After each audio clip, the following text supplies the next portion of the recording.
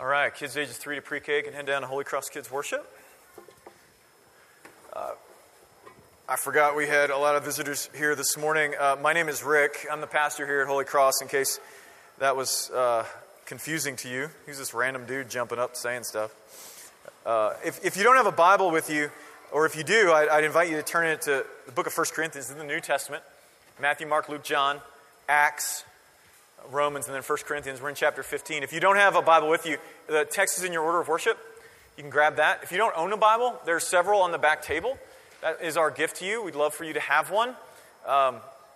When I got back from my sabbatical, there was a note on my desk that I think had either been mailed or dropped off. I mean, Sarah might be able to tell you which it was, but there was a note, handwritten note, from someone who had come into our services, had previously walked away from Jesus, and had taken us up on that opportunity to grab a Bible, and now is reconciled to God.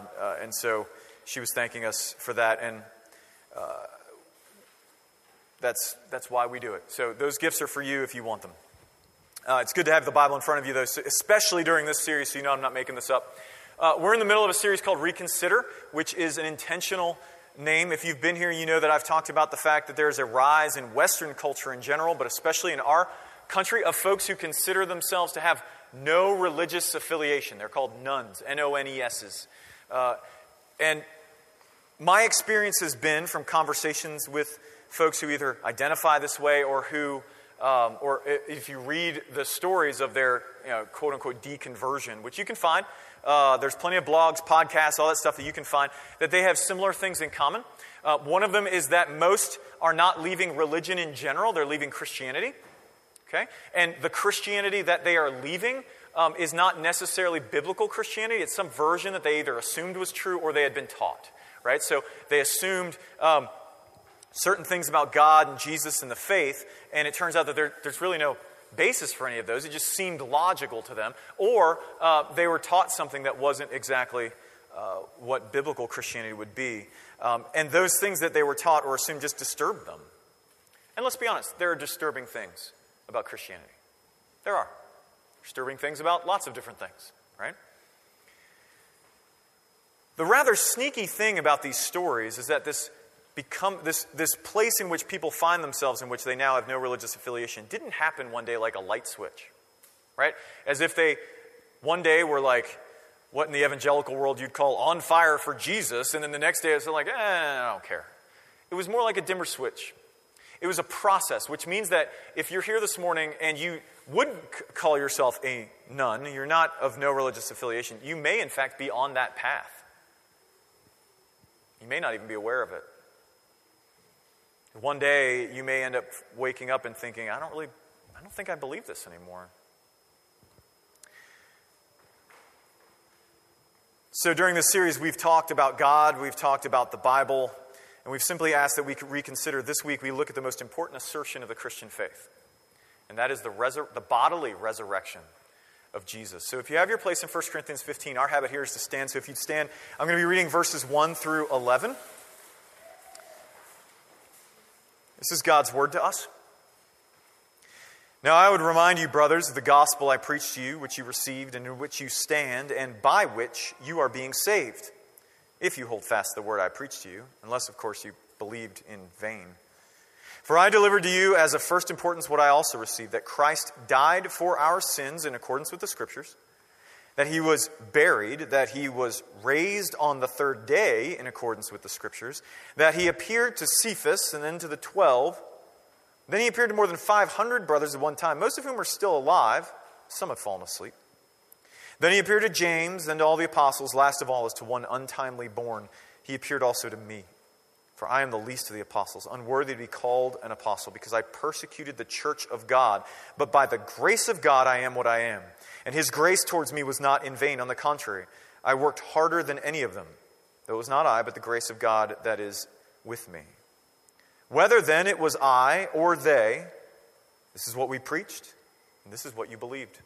This is God's word for our flourishing. Would you pray with me? Lord, we're probably here in this place for a bunch of reasons and with a bunch of different experiences.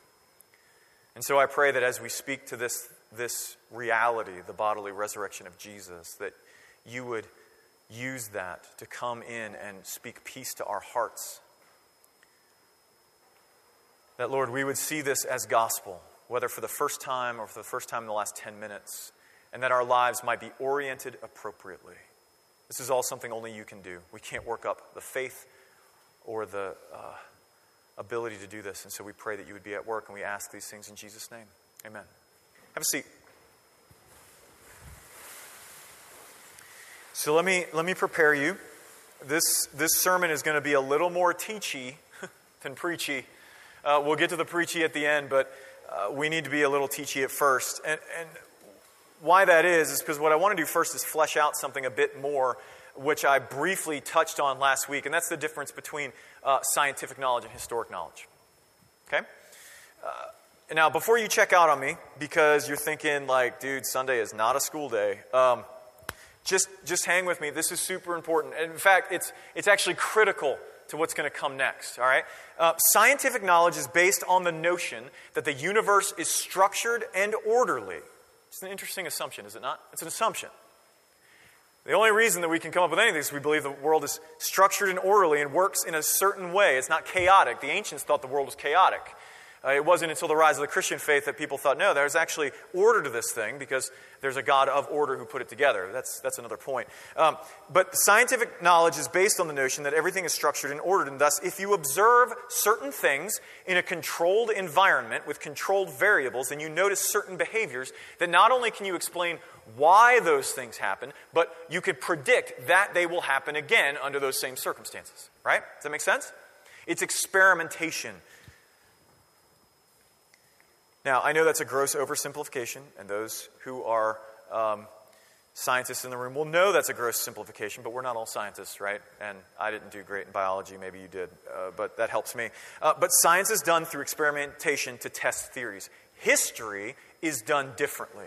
Historical knowledge, and this is super important if you're a student, if you're learning about stuff in school, whether that's in college or in high school or in the lower grades, to understand this difference. Because a lot of things are going to be presented to you in ways that are different. But historic knowledge is testimony and evidence-based, right?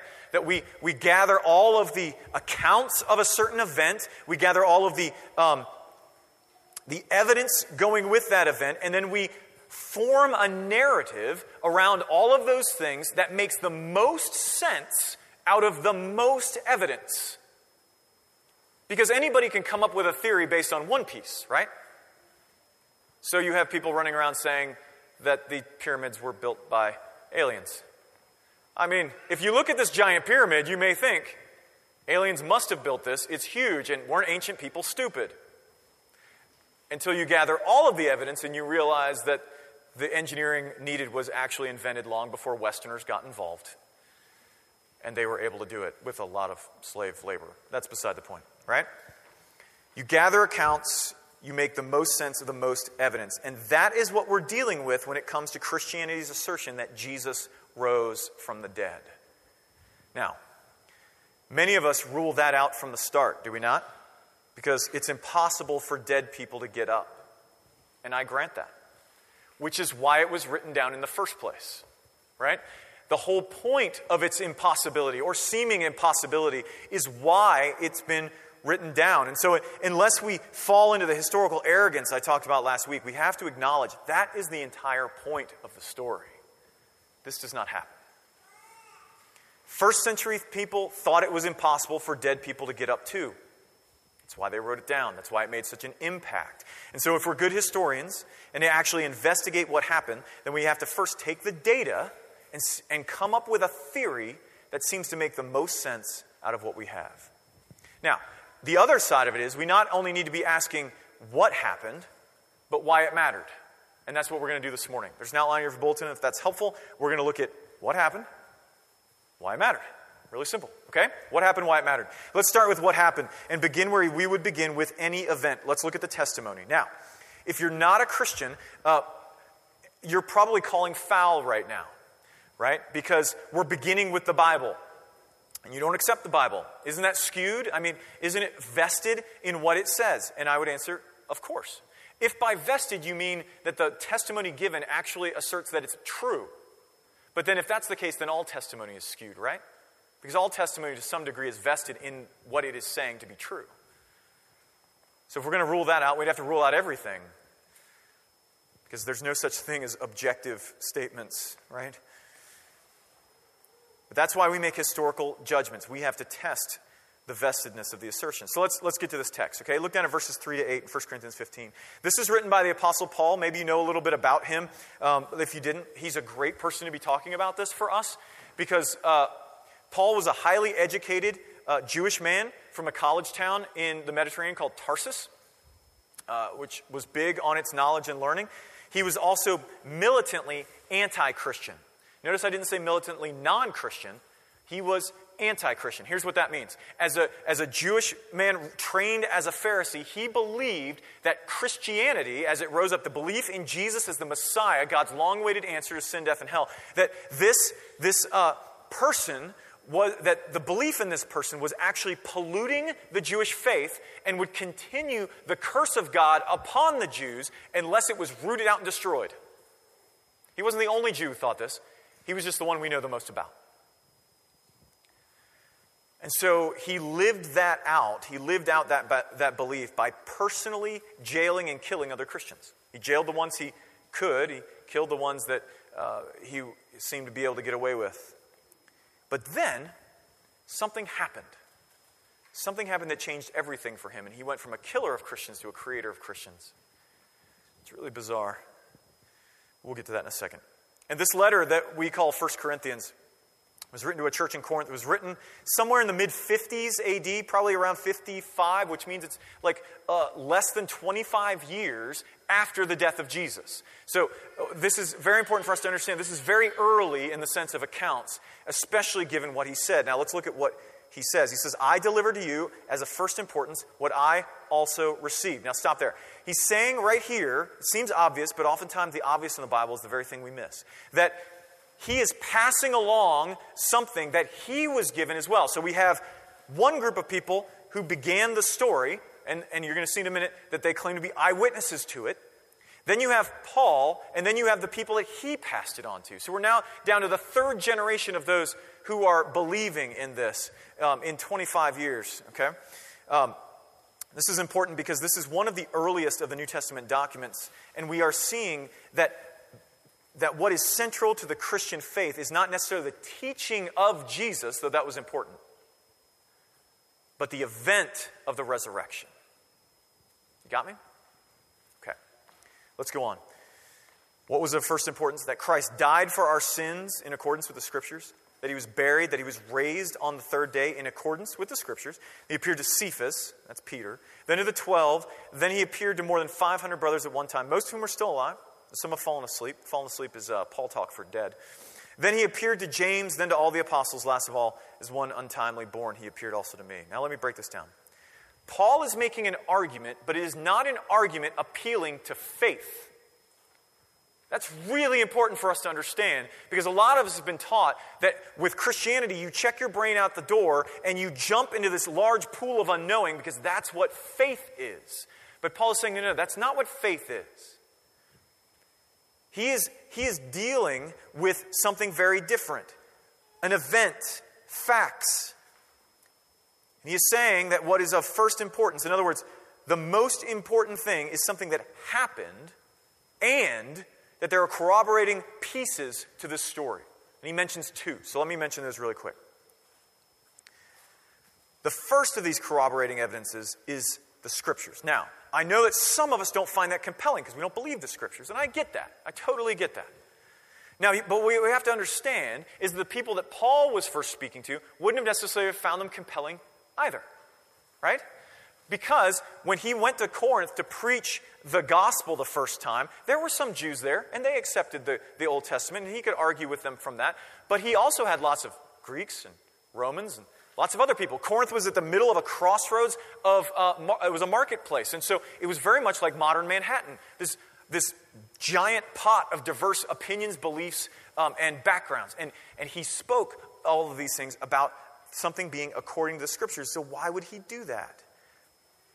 Well, he did that because some random dude coming back from the dead is weird, but it doesn't really mean much. I mean, outside of like Wow. That's neat. But if the resurrection is born out of the story of God's righting the world, if it's plausible because of that story, then suddenly this random event becomes, it explodes with meaning.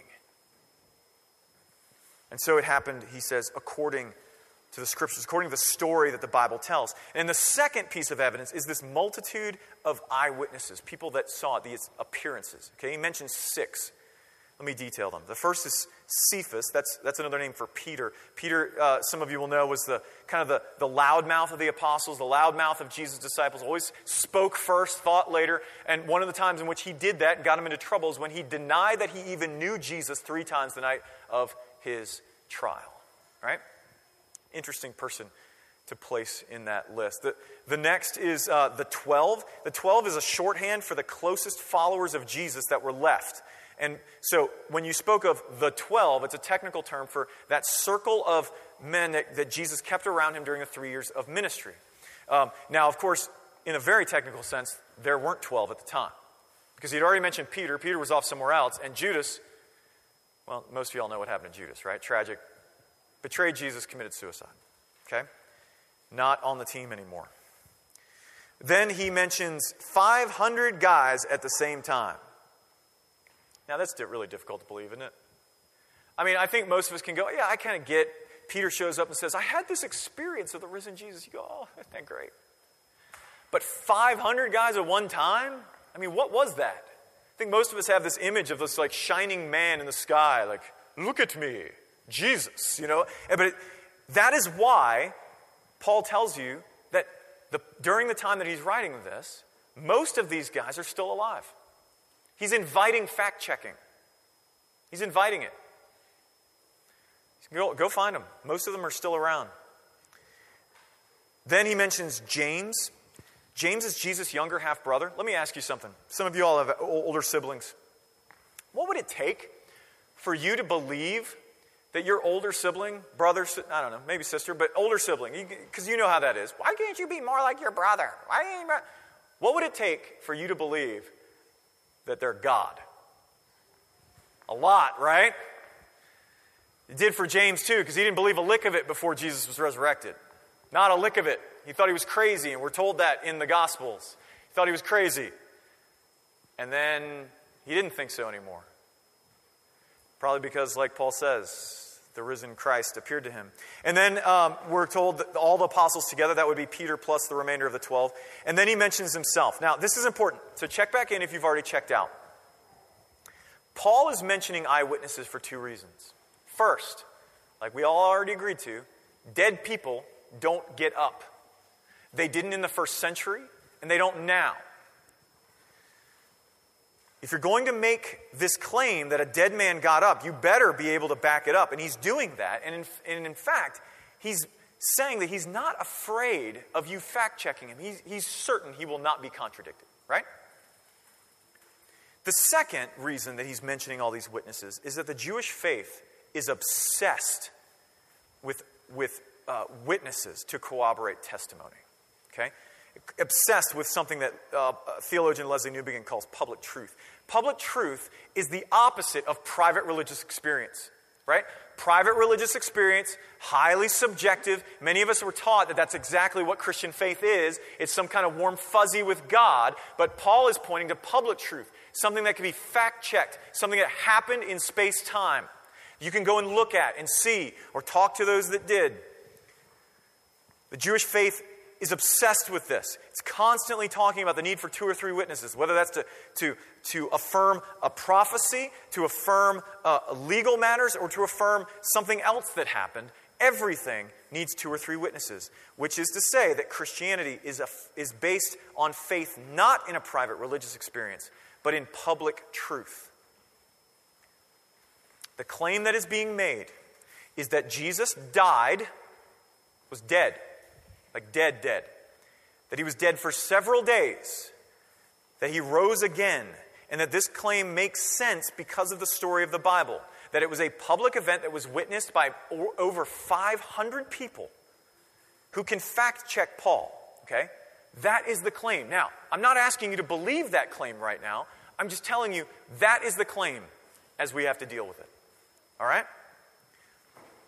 And so if you're not a Christian this morning, or if you're heading down that road, the road towards being a nun, the seeming impossibility of the resurrection is, or if the seeming impossibility of the resurrection is why, then you're probably right now running through your mind of all the alternatives, right? There have to be alternatives because dead people don't get up. And you're right, there are alternatives. But like all historical knowledge, we have to judge those alternatives, see if they make the most sense out of the most data, okay? So what I'm going to do is I'm going to talk about some of those alternatives right now and then speak to their plausibility. Now, before you cry foul on the fact that I'm going to speak to the alternatives' plausibility, and I haven't spoken to the plausibility of what Paul said, let me just say that I'm pretty sure we can all agree on the improbability of a dead man getting up, right? I don't think I have to try and poke holes in that. I think that's kind of self-evident to us. Maybe these others aren't.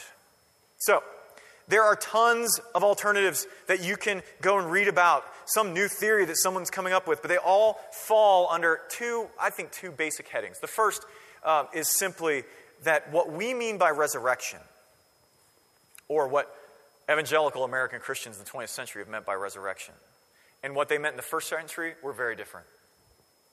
That's one of the alternatives. And this has been put out by many who want to hold on to some semblance of Christianity while also denying the bodily resurrection of Jesus. Okay? So let me say this. The Jewish faith into which Christianity sprang had a very well-defined understanding of resurrection. Okay? You heard some of that from Brandon this morning as he was reading from Job. The idea of resurrection was central. They understood. And what they meant by resurrection was not some form of resuscitation, right? Resuscitation is when somebody gets out the paddles and you shock them and they come back, right? As if they just passed out.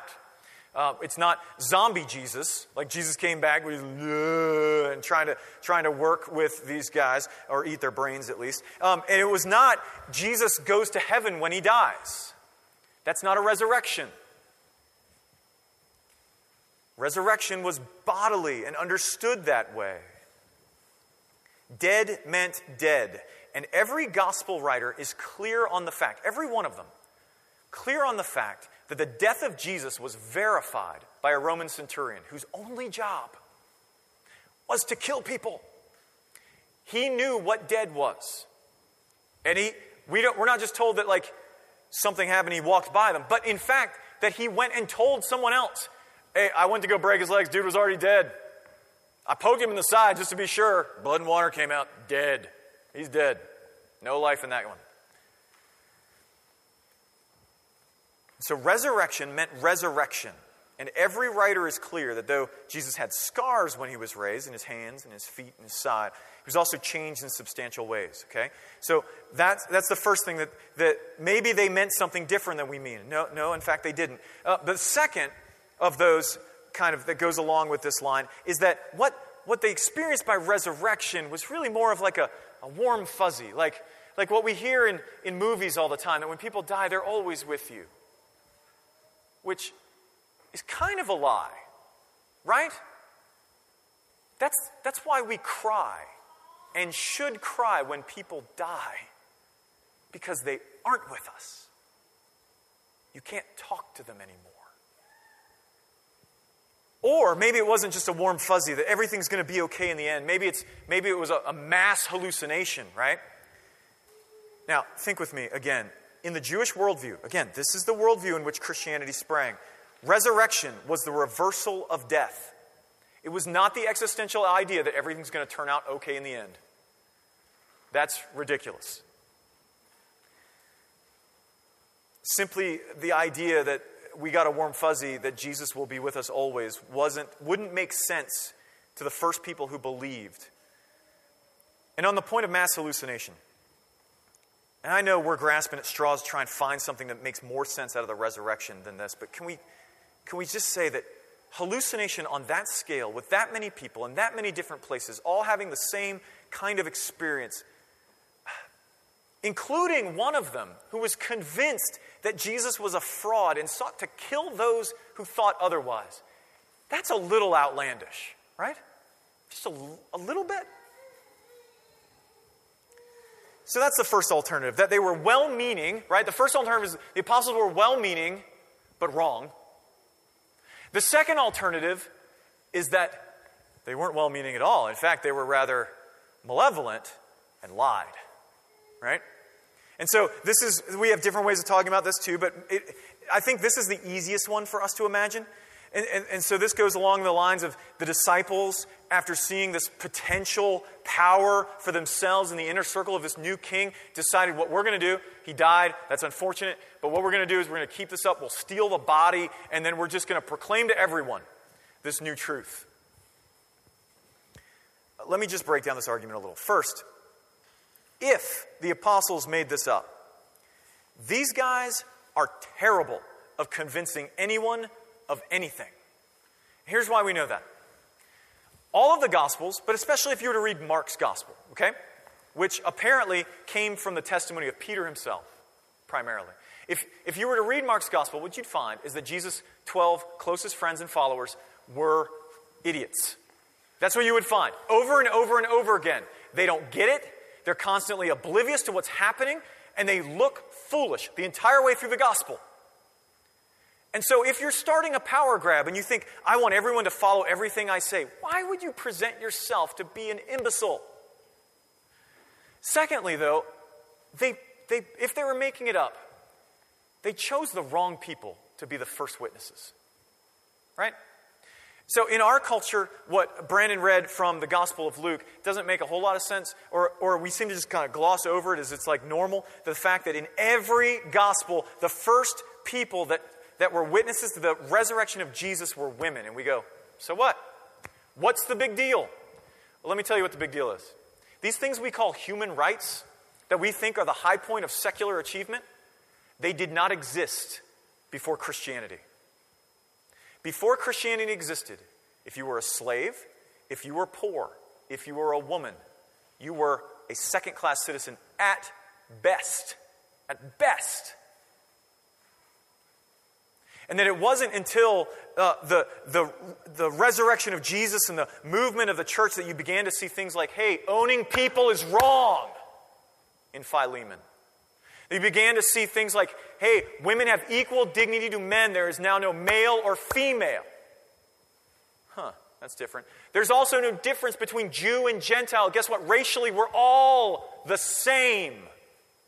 It's not a secular achievement, friends. Outside of the gospel, there is no basis for that. But if they're making things up, they picked really poor first witnesses. And Luke even speaks to this, right? Brandon read it. They hear the women come in, they tell this, wow, that sounds crazy. And then none of them believe them. Not a single one. Maybe Peter and John, who ended up running down there to see. But they didn't believe them. They were like, okay, I'll go check this. And they left. If you're going to pick the first witnesses for something, wouldn't you pick people to write about who would actually be believed by the ones that you're trying to tell? Maybe. And if you're creating a story about an event that you want people to take seriously, can I tell you, you've already shot yourself in the foot by putting two bases for that, both sightings and an empty tomb. If you did just sightings, you can't really fact check that. That's pretty hard to fact check. Or if you're doing an empty tomb, a bunch of things could have happened. When you're doing both, you invite people to debunk you. And the very thing we have no accounts of in the ancient world is anyone going, hey, body. Or hey, y'all are always drunk. We don't take you seriously. We have none of that. Now, the second issue with this idea that they made it up is the issue of whether this would make sense. To say that you made up an event and you expected people to believe it means that there's enough plausibility structures in place that it's not so surprising to you as would make you just reject it out of hand, right?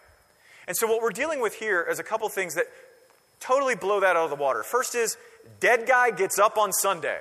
Okay, that first and foremost, not very plausible. Second thing is that even Jewish people who expected a resurrection never expected the Christ, God's King of all the universe, to suffer and die on a Roman cross, which is why he was mocked. Right? All the accounts give it. You're the Christ. Come down off the cross and we'll believe. Why? Because the Christ doesn't die. It's why Muslims can't believe that Jesus was the Christ or can't believe that he died. One of the two. Because it couldn't be both. The resurrection was expected, but not that one dude would be raised in anticipation of the whole creation. So Paul and other Christian leaders were laughed all over the place for declaring what they were declaring, and of course they were. It sounded ridiculous. And I've told this to you before, because it's a great thing that one scholar says, like, Paul enters a city and he says, I've got great news. There's a new king of all the universe. And everyone's like, really? Who? He's a crucified Jew. I was like, okay. And they all leave. And that's what happened over and over and over again. See, we tend to project our situation back in time and claim, oh, they made this up because they were seeking power. Okay, let me remind you, if you've ever looked at the history of the church for the first 3 centuries, what power exactly were they getting from this? You have a group of men and women who were tortured. They had their property stolen. They were ostracized in their communities. They went around sometimes half naked. They were poor. And in the end, most of them died. What? Remind me again. What power did they get from this? See, even the guy who wrote this, Paul himself, says very clearly, I've been beaten, flogged, shipwrecked, hung out to dry, abandoned by my friends, and in the end, he was beheaded. Man, did he pick the wrong lie.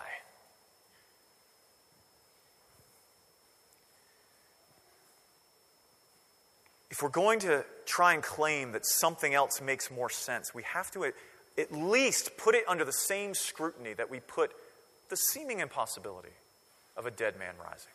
Right? So something happened.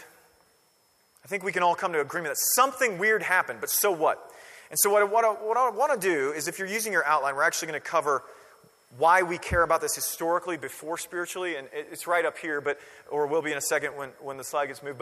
But we didn't have time to switch it around in your outline. So I want to deal with why we care historically first. And here's why.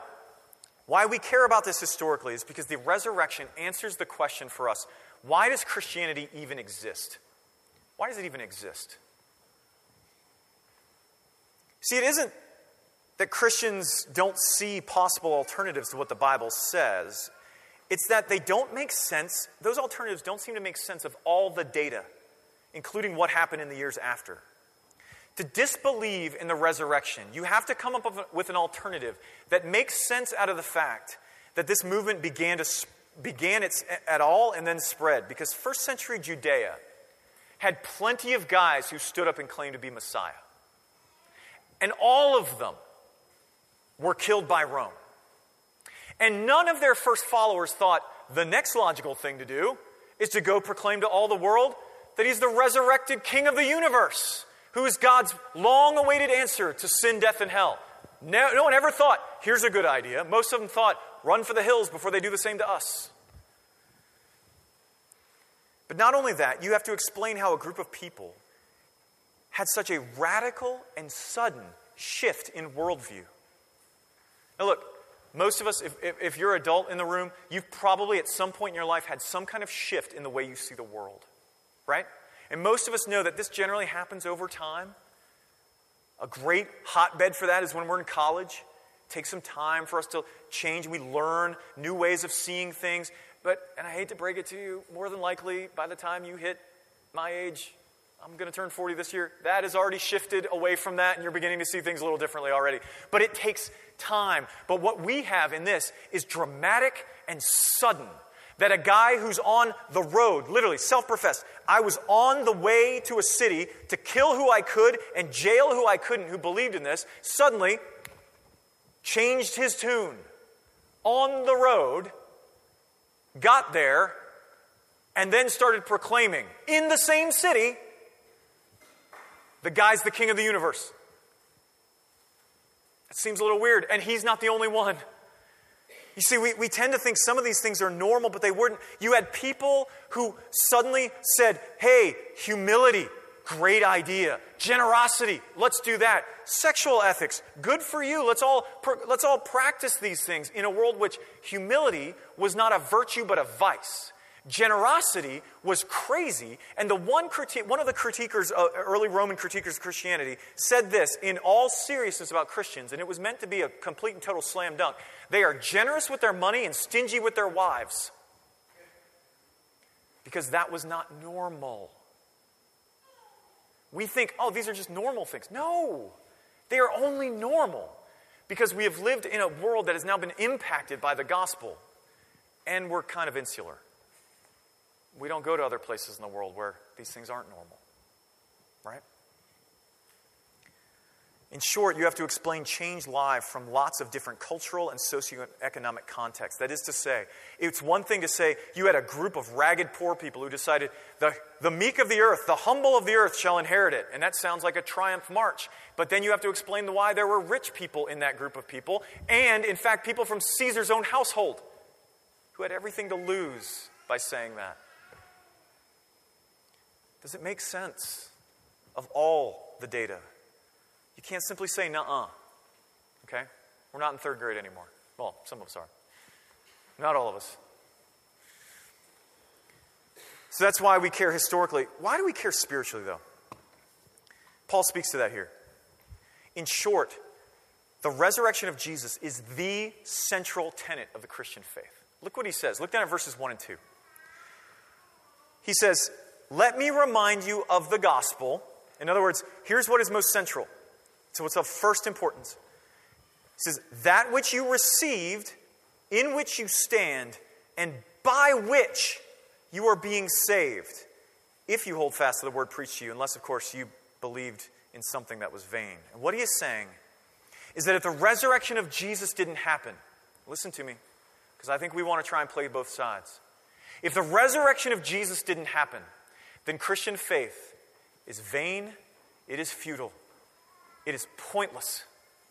It is pointless. And the reason of that is because of where it fits.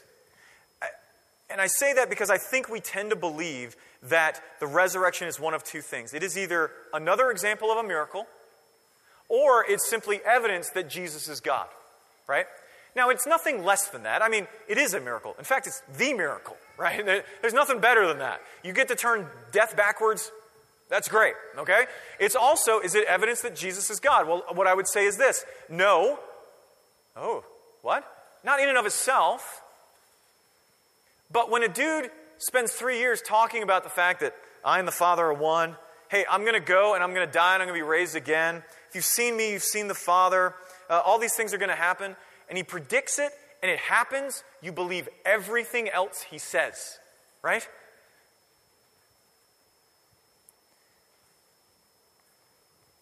But the resurrection isn't just as if God is showing off that he can do it. The resurrection of Jesus is the gospel. It is the gospel.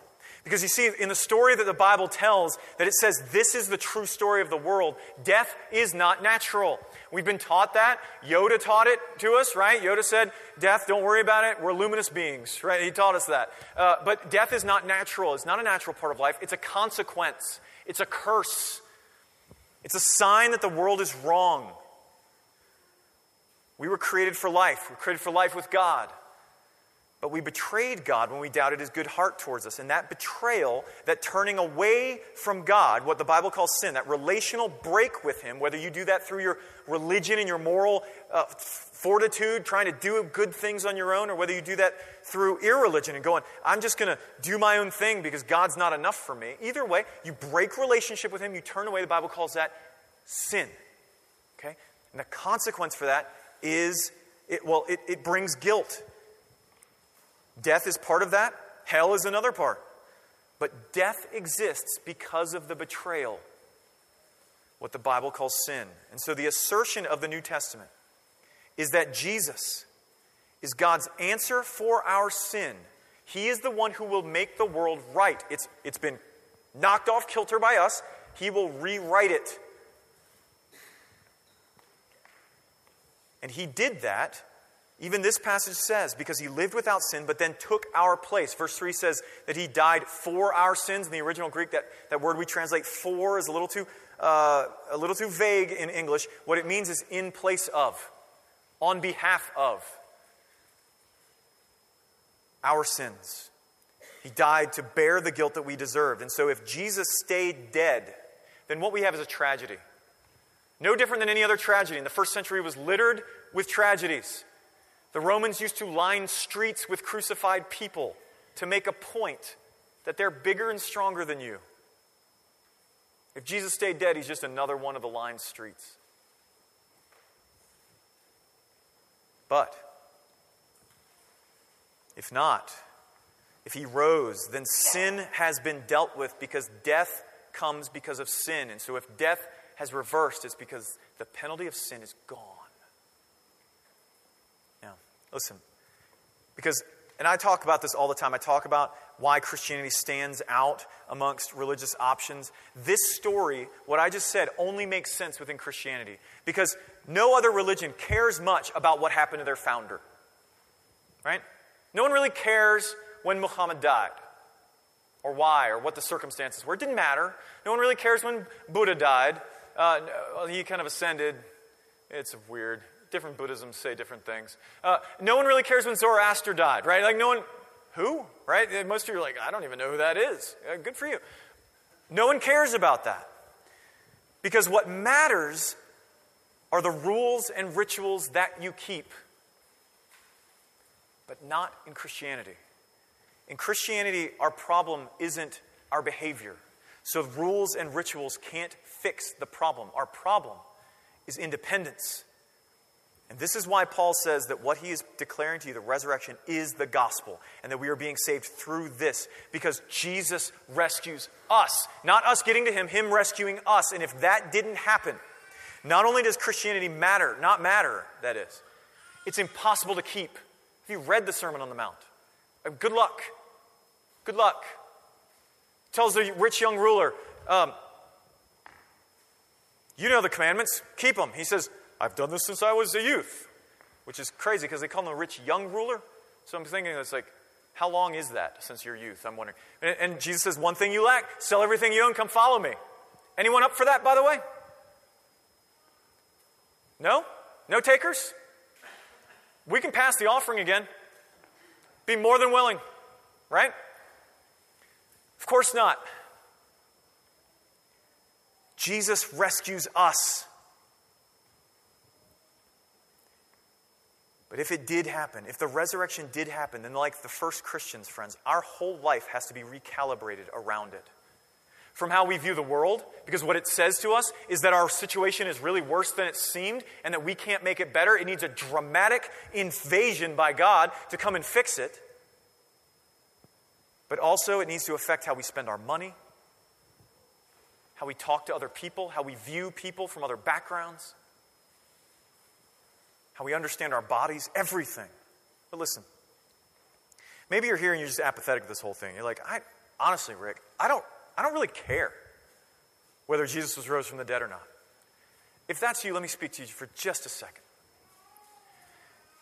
Whether or not the resurrection is true, can I argue with you that you should want it to be true? You're like, why should I want it to be true? Namely this. If the resurrection is true, then there is a God who sees you for exactly who you are, sees the world for exactly as it is, comes to you and tells you the truth about yourself, but doesn't do so to destroy you. He comes to tell you the truth to rescue you, to love you until it costs him, not a little, but everything. Comes to set things right so that you can be restored to what you were made for. Who seeks us while we were enemies, who cares about justice. If that is true, and we should want it to be, then I think it's something worth reconsidering. Would you pray with me? Lord, we come in different places in terms of reconsidering. Some of us heartily believe in your bodily resurrection, but our lives don't reflect it. We are far more far more people who can be carried by the whims of political ideologies or how our lives are going in the circumstances of the moment, instead of being shaped by the death of death in the death of Jesus and the resurrection of Jesus. And so we need you to come and to reorient our lives, even now, that this is not only true, but it matters. Others of us, though, Lord, we struggle with this. Some of us, it's been what's disturbed us, the idea that someone would take our place. It seems unjust until we realize that it's not some random scapegoat, but it's you taking in our place the just punishment for our sin. And then you were raised to conquer the greatest enemy we could ever face in our death. And so I pray that you would work that faith in us. You would give us grace to reconsider this. We can't do that on our own. We need you to work. And so we pray you would and propel us into worship, both at the table and in song, as we finish out our worship in Jesus' name. Amen.